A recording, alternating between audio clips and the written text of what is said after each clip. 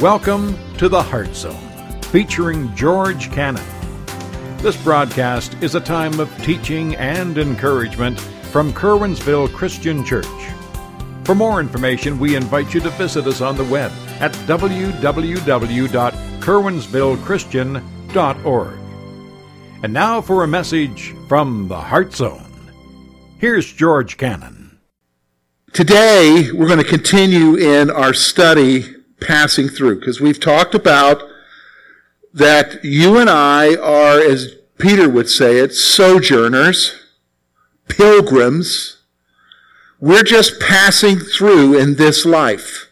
There is something more that is there for us. We know that beyond this life, there is eternity with Christ and all of the blessings that flow from that, and that while we're here in this life, in the difficulties of this life, and this life has struggles, we're only here for a moment. And there's something so much more that is awaiting us. But yet we are here, so how do we live here? But the problem is, can I be honest with you? The problem is that for a lot of believers, we're deceived.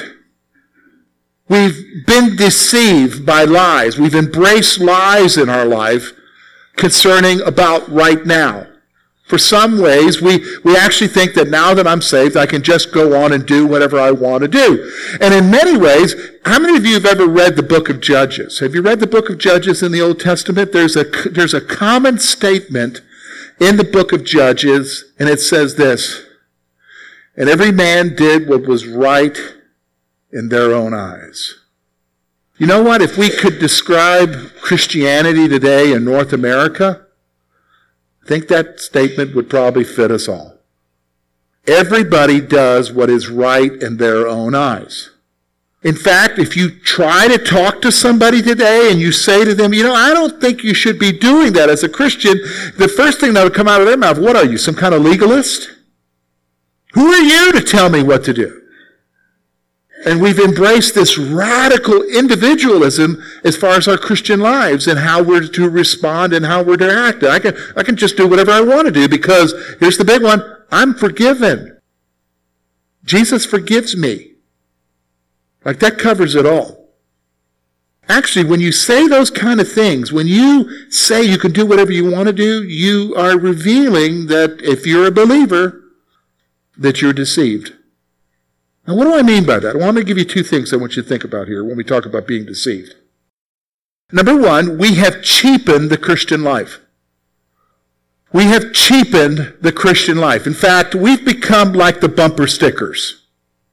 It's kind of like bumper sticker Christianity. You know what I mean by bumper sticker Christianity?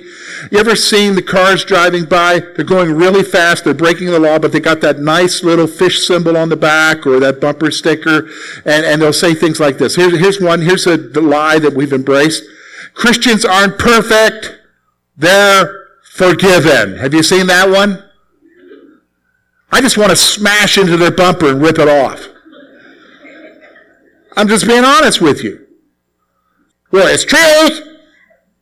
Yeah, but the way it's being communicated is very flippant, and it's almost like an excuse for how you're acting, an excuse for what you're doing that might be wrong. See, we've cheapened the Christian life. And I can explain to you why we've cheapened it. We've cheapened the Christian life because we don't truly understand the Christian life. We don't understand our salvation. We don't understand what Jesus did for us, what it cost him. We don't understand the investment that God made in us. We are, can I tell you what we're acting like? We're acting like spoiled children. Do you know what I'm talking about? God, I want to do this. I'm forgiven. I'm free. I can do whatever I want to do. Who are you to tell me? I know you're God, but I want to do what I want to do. You forgive me. We're like spoiled children, and we've cheapened the Christian life. Here's the other thing. We've embraced the lie of a loving, permissive God. Now you say, wait a minute now, George, it's not a lie that God is loving. God is love. Yes, God is love. But God is also just. It's the next thing that is a lie. Loving is an adjective. We have this concept that God allows us to do whatever we want, that He's permissive, and that's loving. Friends, being permissive sometimes is not loving.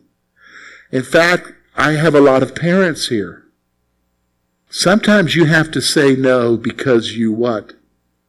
Love them, right? Sometimes you know that permissiveness isn't love. Do you understand what I'm saying? Sometimes love is tough because you see further down the road what is going to happen in their life if they go down that path. But see, we've got this concept that God is like that. We've got this concept that He just lets me do whatever I want Him to let me do, and I can just go to Him and whip out my forgiveness card and say, well, Jesus paid it all, and I'm forgiven. I just need to confess my sins. And in fact, that's what the Bible says. If we confess our sins, He is faithful and just to forgive us our sins and to cleanse us from what? All unrighteousness. Yeah, but you're missing a whole lot of what the Bible says. Very same book talks about if you act in a certain way, then the truth is what? Not in you. We've been deceived. Now, let me just stop for a moment. I just need to help you to understand what I'm saying. Because you might be saying there, well, that's awfully nice of you, George. You're telling me that I've been lied to and I've embraced a lie. Like you're perfect. No, I'm not perfect, folks. I'm going to tell you right now, you've been deceived and I've been deceived. We've deceived ourselves with a concept of God that is not biblical. Period. I've embraced it. You've embraced it. So I was reading, because you know me, I preach through books, so I'm reading these next few verses, and God slaps me upside the head. And believe me, folks, He needs to sometimes. So I want you to read with me what He says. Here's what He says, verse 17. And if you call on the Father, okay, stop for a moment. Who is that? You and I. Because we call on the Father in what? Prayer, right? If you're a believer here, you believe God the Father is your Father, right? Am I correct? Yeah, all right, listen. So if you call on the Father, who without partiality judges according to each one's work, conduct yourselves throughout your time of your stay here in fear, knowing that you were not redeemed with corruptible things like silver or gold from your aimless conduct received by tradition from your fathers, but with the precious blood of Christ, as of a lamb without blemish or without spot. He indeed was foreordained before the foundation of the world, but was manifest in these last times for you, who through Him believe in God, who raised Him from the dead and gave Him glory, so that your faith and hope are in God. Wow. What's He saying there? Well, I'm going to tell you what He's saying there. I'm going to bring it down to a level that all of us can understand. He's talking about our responsibility with an investment. Now, does everybody understand an investment? You know, an investment is where you give of something and you expect a return, right? So, for instance, some of you maybe have 401k plans. Maybe some of you have an IRA, and you went to your financial planner, and he put it in stocks, or he put it in mutual funds, and you're hoping for a return on your 401k or your IRA or your investment so that when you retire, you have more than just pennies, right? Isn't that what we're doing? Okay, isn't that what they tell us? And you know that every year, the people you invested your money to have a fiduciary duty to you to be what? Responsible with your what? Investment. So there are certain things that they can do, and there are certain things that they can't do with your investment. Everybody understands that, right? God made an investment in you. You. You, little old you. He made a major investment in you. And because of that investment, he requires something from you. But see, a lot of us aren't even aware of that. We just thought he just gave us this blanket forgiveness and freedom that we can do whatever we want to do. I can just whip out my forgiveness card and I'm okay. But God made an investment into you. In fact, that's what he's saying here in these verses. He's saying I made an investment. The investment I made is called Jesus Christ. And because of Jesus, there's something I need from you. So let's look at it together. We're going to take these verses and we're going to divide it up into two sections. We're going to look, first of all, at verse 17. We're going to see the investment responsibility that we have. We're going to see the responsibility with the investment in verse 17. And then we're going to see the investment that was made. We're redeemed. We're going to see that in verses 18 through 21. So let's talk about the responsibility. Let me read to you verse 17 again. If you call on the Father, who without partiality judges according to each one's work, conduct yourselves throughout the time of your stay here in fear. So here's what he's saying.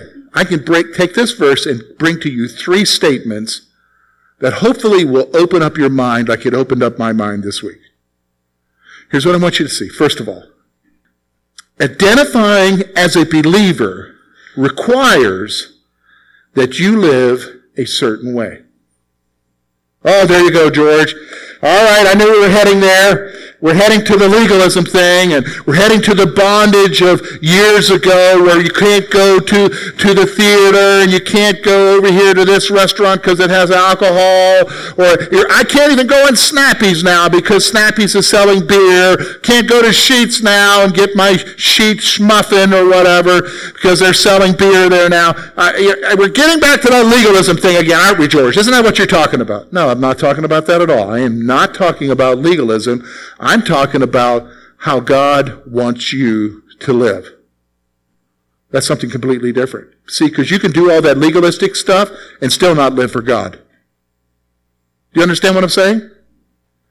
You can do all that legalistic stuff and still not live for God. What are you talking about, George?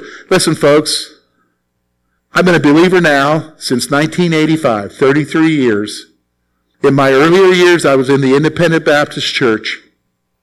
And in the Independent Baptist Church, I met some folks who kept it right down to the line. They had their hair the right size. They wore carried the right Bible, wore the right clothes, didn't go to the wrong places. And I'm going to tell you something. They were the meanest, miserable people I've ever met in my life. So you can do the legalism thing and not be right and not live the way God wants you to live. See, identifying as a believer. How do I know that he's saying that? He says, if you call on the Father. It's an implied reality here. An if-then statement is an implied reality. And the implied reality here is that if you call on him, you are required by the one you call on to live a certain way. You, whether you realize it or not, and for a lot of folks, they don't realize it because they're doing what Judges says. They're living, doing what's right in their own eyes. Folks, it's not a question of doing what you think is right. It's a question of doing what God thinks is right. Do you understand? That's what the bottom line is. Identifying as a believer requires that you live a certain way. Now, why do I do that? Well, isn't it interesting? Look at what he says here. Very next statement. He's trying to help you to understand who this Father is that you have. Look at what he says there in verse 17. And if you call on the Father, now here's what he says about the Father, who, without partiality, judges according to each one's work. Whoa. Here's what he says. You are accountable to God who judges everyone impartially. You are accountable to God.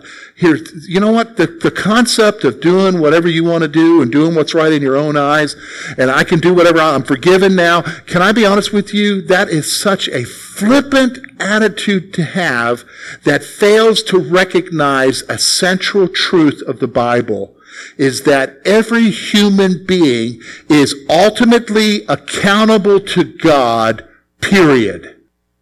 And that includes believers. Just because you've embraced salvation doesn't mean that you can just go do whatever you want to do now. You're still accountable to God. Well, I'm not going to hell. Yeah, you're not going to hell. But that doesn't mean he doesn't hold you accountable. In fact, the Bible has many chapters where he talks about, okay, you're not going to hell, but I'll discipline you right now. And have you ever experienced the disciplining hand of God in your life? I have. It ain't pleasant. Do you understand? Well, I thought he was loving. He is loving. And sometimes the loving Father disciplines his children, what? For their own sake. Isn't that why we discipline children? We don't discipline children just because we're reacting to what they're doing. We discipline them because we love them and we're hoping to what? Mold them into being an adult. Do you understand? God is wanting to mold us into being who he wants us to be. The believer that we need to be. And you're accountable to him. You're accountable to God. And here's the interesting thing. I think he's making the point of the accountability because it says he judges without what? Partiality. Because you might say, well, I'm his child. Yeah. Like that's going to change something? When the Bible says very clearly, he judges everyone the same, the unbeliever and the believer. So don't you see now why that bumper sticker is so ridiculous? Christians aren't perfect, just forgiven. God disciplines us. And you're accountable.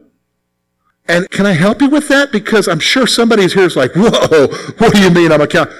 Listen, folks, nobody can just go do what they want to do. You're accountable. I'm accountable. Nobody lives without accountability. Nobody. And every one of us is accountable. And because of that, you need to see that as you go to the Father as a believer, you need to recognize that he holds me accountable. And I have this responsibility. So that brings up the third point here. Look at the last part of verse 17. Look at what he says there. Conduct yourselves throughout the time of your stay here in fear. All right, now what's he saying there? He's talking about how you live your life, how you act, how you treat other people, everything about your conduct while you are here, your stay here. What's he talking about? He's talking about your life here until you go to be with Jesus. He's talking about if you are going to live your life, you need to live your life here while you're here in fear. What does that mean? A reverential fear. A fear of God. Now, I've met people that are like, well, I shouldn't be scared of God. Actually, I think it's about time some of us would get scared of God. And when you're held accountable, you don't do things simply because you don't want to get in what? Trouble. And that kept you in what? Check. Conduct yourself in fear. So here's the point. Here's what I'm saying. While you're living here in this world, you must control yourself in fear. Fear of God. What does that mean? Well, here, I'm going to explain to you what it means. It means that you go throughout your day, and instead of going with the flow, remember we talked about going with the flow last week? And about not going with the flow and making a choice to live the way God wants you to live? Well, when you're not going with the flow, you're going to go throughout the week and you're going to say to yourself, do I really want to do this because he'll know about it? Do I really want to do this because he'll keep me accountable? And nothing escapes his sight. How do I know that nothing escapes his sight? Folks, if you know Jesus, who lives within you? The Holy Spirit. Now, who's the Holy Spirit? God. So, by the way, who's there with you? David says, where can I go from your presence? If I go down to hell, you're there. If I go over here, you're there. Where can I go? God, I can't escape your presence. While you're living in this world, you must control yourself in fear of God. Now, why? Why do I do that? Because somebody's going to say, well, you know, all right, I hear it, but that's just oppressive. That's oppressive, George. I mean, I thought we have freedom. Actually, there's no such thing as total freedom. I'm just going to be honest with you. Well, wait a minute, now in America, we have freedom. No. Sometimes your freedom becomes your slavery. Do you understand what I'm saying? The reason why I do what he's telling me to do here is what he now tells me in verses 18 through 21. It's because somebody made an investment for you. It's because somebody died for you. So I'm going to give you 3 more statements here about why. The responsibility. Why the responsibility? Look with me. First of all, verse 18. Knowing that you were not redeemed with corruptible things like silver or gold from the aimless conduct received by tradition from your fathers. Here's the first thing. There is nothing you can do for your salvation. All right. When he uses the word redeemed here, I think we all understand that word, but let me explain it to you from the biblical writer's standpoint. When we talk about being redeemed, we're talking about being you and I being on a slave market. It's kind of a debtor's slave market. We owed a big price. And so therefore we were slaves. We were headed to hell. And the reason why we were headed to hell, the reason why we were indebted, is because we are sinners. You sin, I sin. And so because of our sin, we were heading to hell. But somebody in his great love redeemed us. That is, they bought us. They paid our debt. They removed the shame and the guilt. They gave us forgiveness. They redeemed us from where we were going. And they gave us a new life. Now, he's making the point here in verse 18, what you already know. There was nothing that you could do to redeem yourself. You know, I hear this all the time. Well, my good deeds will outweigh my bad deeds. Really?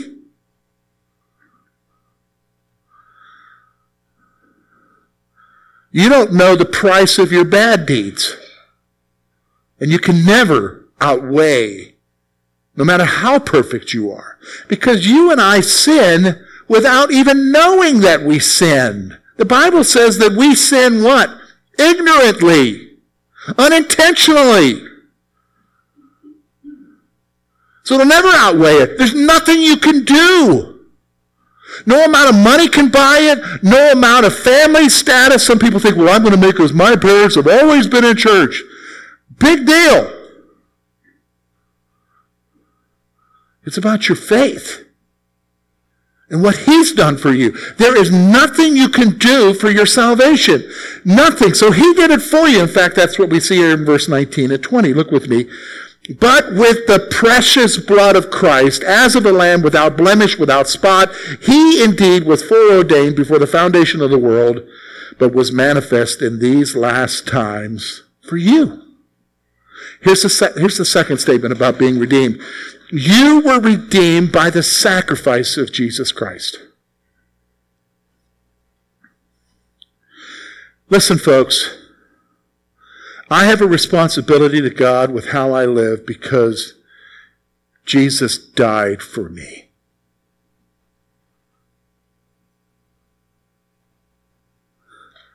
He took the punishment for me. He took it for you. And you didn't even ask him for it. I didn't even ask him for it. He did it because he loved us. I was headed to hell. And he reached out in 1985, in April of 1985, and he saved me. He opened my heart and my mind to the gospel. And I embraced him by faith. You, whatever day it was with you, you did the same. And it had nothing to do with you, folks. It had to do with what Jesus had done for you. You were redeemed by the sacrifice of Christ. So here's the final point I want you to see. Jesus Christ is the basis of belief and hope. He is the basis for belief and hope. So the hope that I have later on is because of Jesus. What do you mean because of Jesus? Because he died for you. The hope that I have that I'm saved now, that I have forgiveness, is because of who? Because of Jesus. Because he died for me. Now, do you think we have a responsibility with how we live our lives?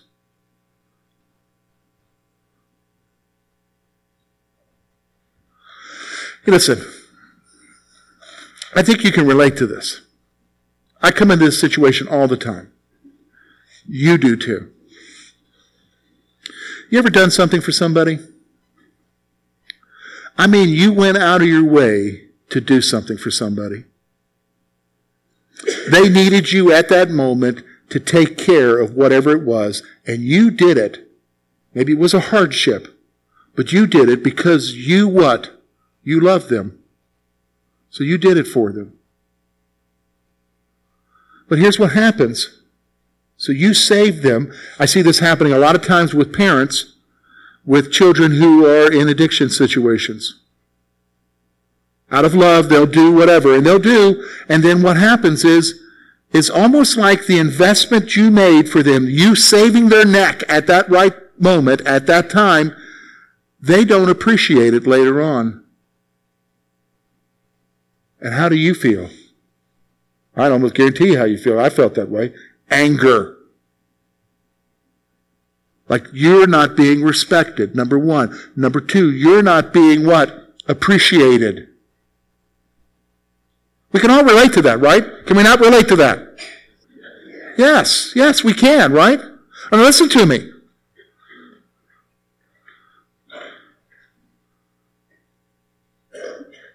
When you cheapen your Christian life, and you're doing like Judges says, you're doing what is right in your own eyes, how do you think that makes God feel when he gave his son to die for you on a cross? And all he says is, you have a responsibility to me. Thank you for being with us this morning. And we trust that today's message has been both challenging and an encouragement to your heart. At Curwensville Christian Church, a warm welcome is always extended to you. We're located at 700 State Street, Curwensville, Pennsylvania. For more information about our ministry, please visit us on the web at www.curwensvillechristian.org.